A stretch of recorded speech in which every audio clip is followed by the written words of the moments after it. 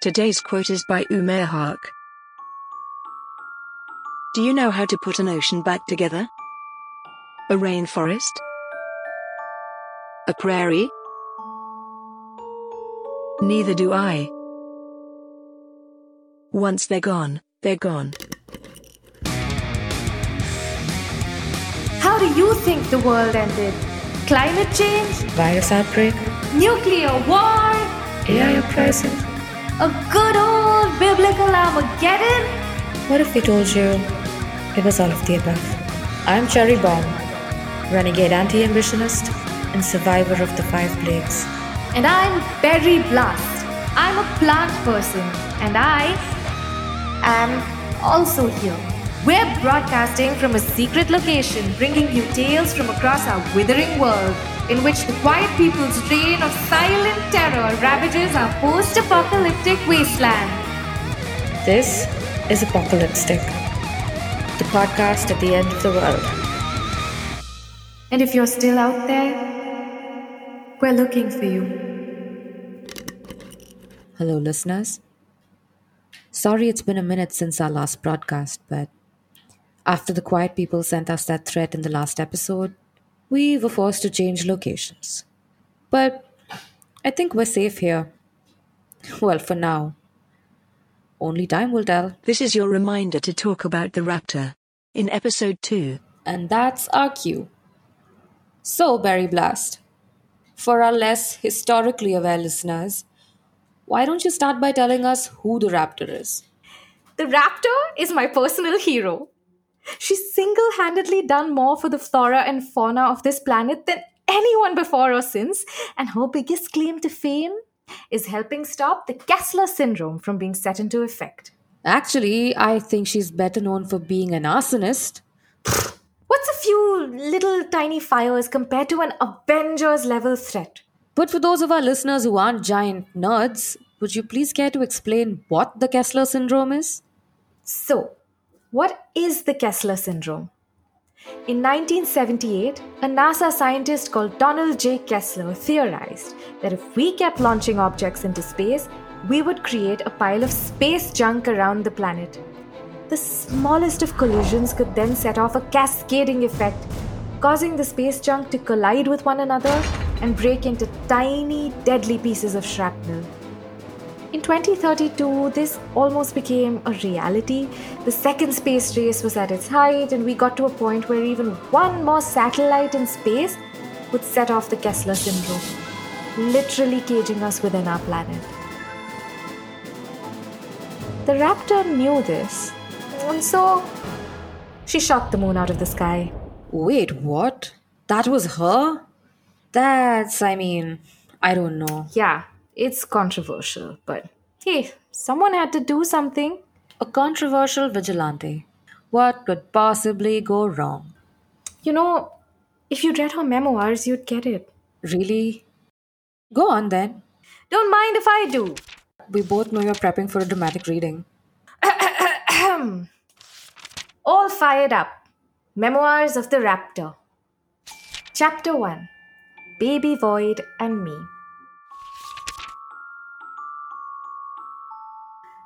The final showdown whooshed around outside.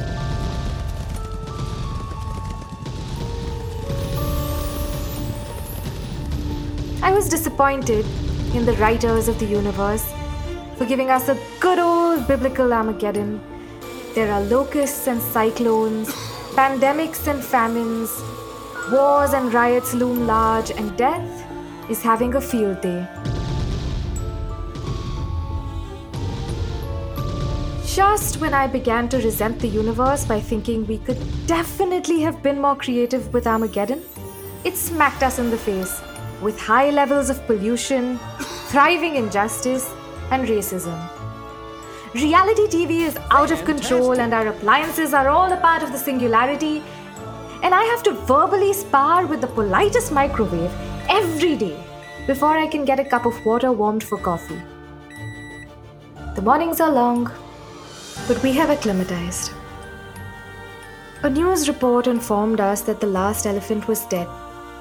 Some people had stuffed a pineapple with a firecracker and fed it to the poor, trusting creature. I felt a flash of rage and I wanted them to die. I planned to kill them, but then I took the 5 deep breaths prescribed to me at anger management and set my plan aside to water my plants. That's when I noticed the crack in the wall. I ignored it. A periwinkle had blossomed and a litter of puppies was born in the street outside my home. Life goes on, I reminded myself. Things begin all the time. It was just a crack after all, hardly even a crevice. Definitely not a canyon or anything, just a chip in the paint. Never ignore a baby void.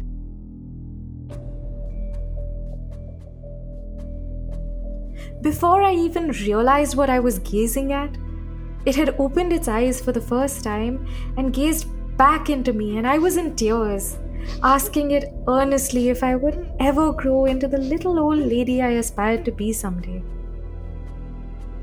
Will I grow old with the ones I love? Void? I expected a low, gravelly voice, deepened by the ages, but it was a baby void, and it had the voice of a happy, unassuming toddler. Most likely you will grow old, but the ones you love are all smoky smelling. Enjoy your healthy avocado toast today. Can I have some? Can we get a kitten? I am so angry, Void. I want to wreak havoc, but I don't know how. You should do arson. Burn the things you hate. I have. Have you thought about the kitten? What will you do with a kitten? Play. I should have you removed. I should have you removed. But you're my mom. Things begin all the time. The void had a growth spurt. I raised it unknowingly, fed it, and nurtured it accidentally. We never got that kitten. But I soon secretly broke the lockdown rules and left my home to burn down a cosmetics factory that tested on animals. The animals were safely returned to captive breeding programs all over the world. They grew old with their loved ones. No one knew it was me who did the burning. Me is classified information. They blamed it on a vigilante force they called the Raptor.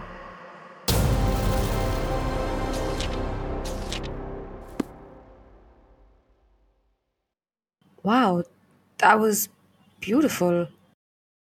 Okay, you know what? I think I get it. The Kessler syndrome sounds really unsettling, and you already know the anti ambitionists also condemned the second space race. What a wasteful culmination of mankind's greed and ambition. It couldn't possibly have ended well. But what's your reason? I mean, we all have a favorite vigilante, but your love for the raptor, it seems personal. Well, honestly, I don't really talk about this much because you know what they say about the plant people, right? So, I'm a plant person.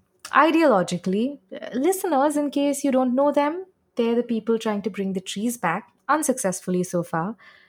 But I'm also I'm also a plant person.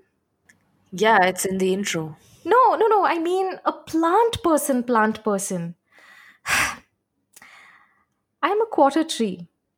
I'll pause so you can gasp. Gasp. Okay, let's back it up a bit.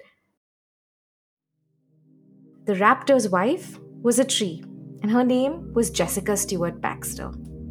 Any relation to Marjorie Stewart Baxter? You know, from Salad Pit. Never mind. Anyway, when no one else could get past the space debris, the raptor and Jessica made a plan.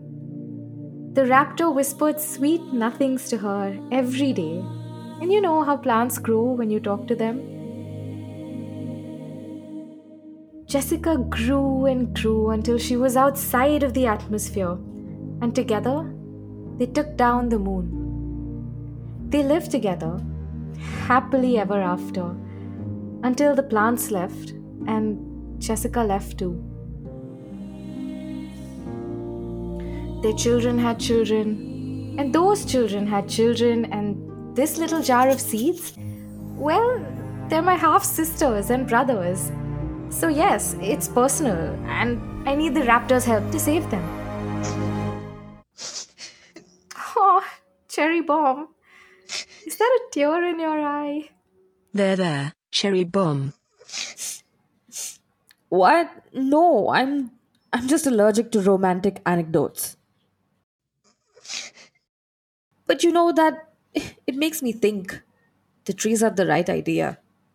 They just stood there minding their own business, rejecting modernity and condemning human excess. I've never seen one, obviously, but they always struck me as the ultimate anti ambitionists. I mean, the only time they moved was when they left the planet. And I can respect that. We're not so different, you and I. I wish you told me about your roots sooner. Roots, I get it.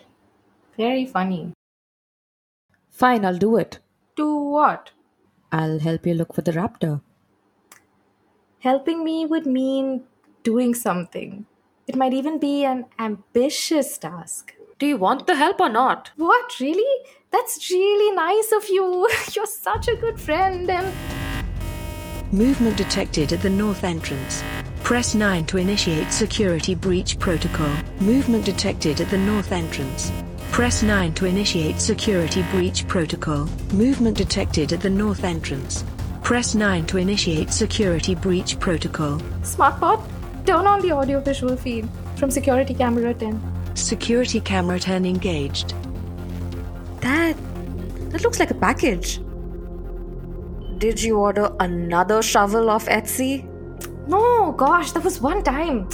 And it was bejeweled. Should we go check it out? No! What if it's anthrax? The band, oh my god, I love them. Or worse, what if it's another threat from the quiet people? What if they found us? What are we gonna do? Okay, listeners, hate to cut this short, but while we go check that out, here's some guided meditation for you. I got this jar from a guy at the last Coachella ever. Enjoy! Sit up straight and let your body loose. Inhale. Close your eyes and visualize. There is a shovel in your hand. It is extremely important that you don't lose it. Squeeze the handle as tightly as your bones will allow. You look down. There is nothing in your hand. Shockingly easy shortbread. In 3 easy steps. The bright blue link proclaims. You click the link. There are 14 steps. Your friend didn't laugh at the meme you sent them. Why didn't they laugh? Do they hate you? They assure you otherwise.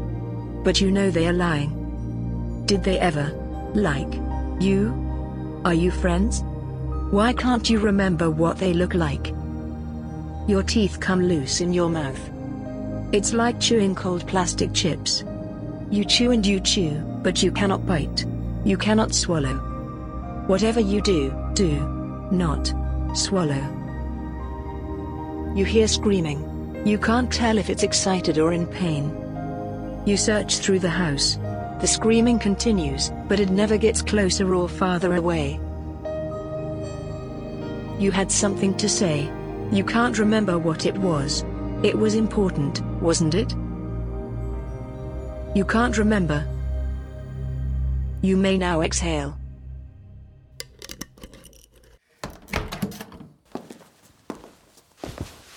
Okay, listeners, this looks like an elaborate prank of some sort because we open the package and it appears to be empty. Well, not empty, empty, but it's like a black hole. But it mews every time we reach into it.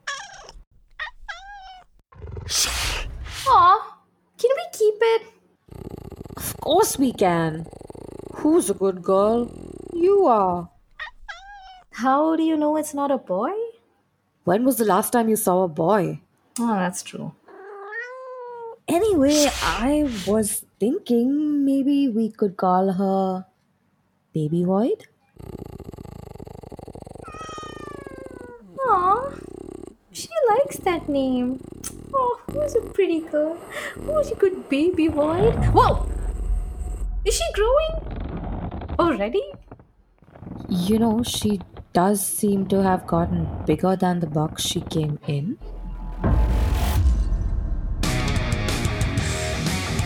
Will our hosts begin their search for the raptor?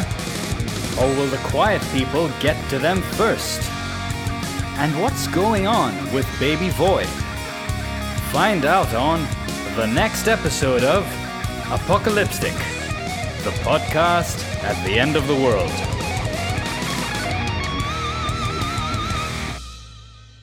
Hey, if you're out there, don't let it get quiet. Is anybody listening? Apocalyptic is created, written and performed by Namakumar as Cherry Bomb and Nisha Vasudevan as Berry Blast. Baby Void, voiced by Ria Concesio. Episode artwork by Namakumar. Edit and sound design by Nisha Vasudevan. Audio mixed and mastered by Zain Kalkatawala. Music and SFX by Envato Elements, YouTube Audio Library, and freesound.org. Find us on Instagram at apocalyptic.podcast.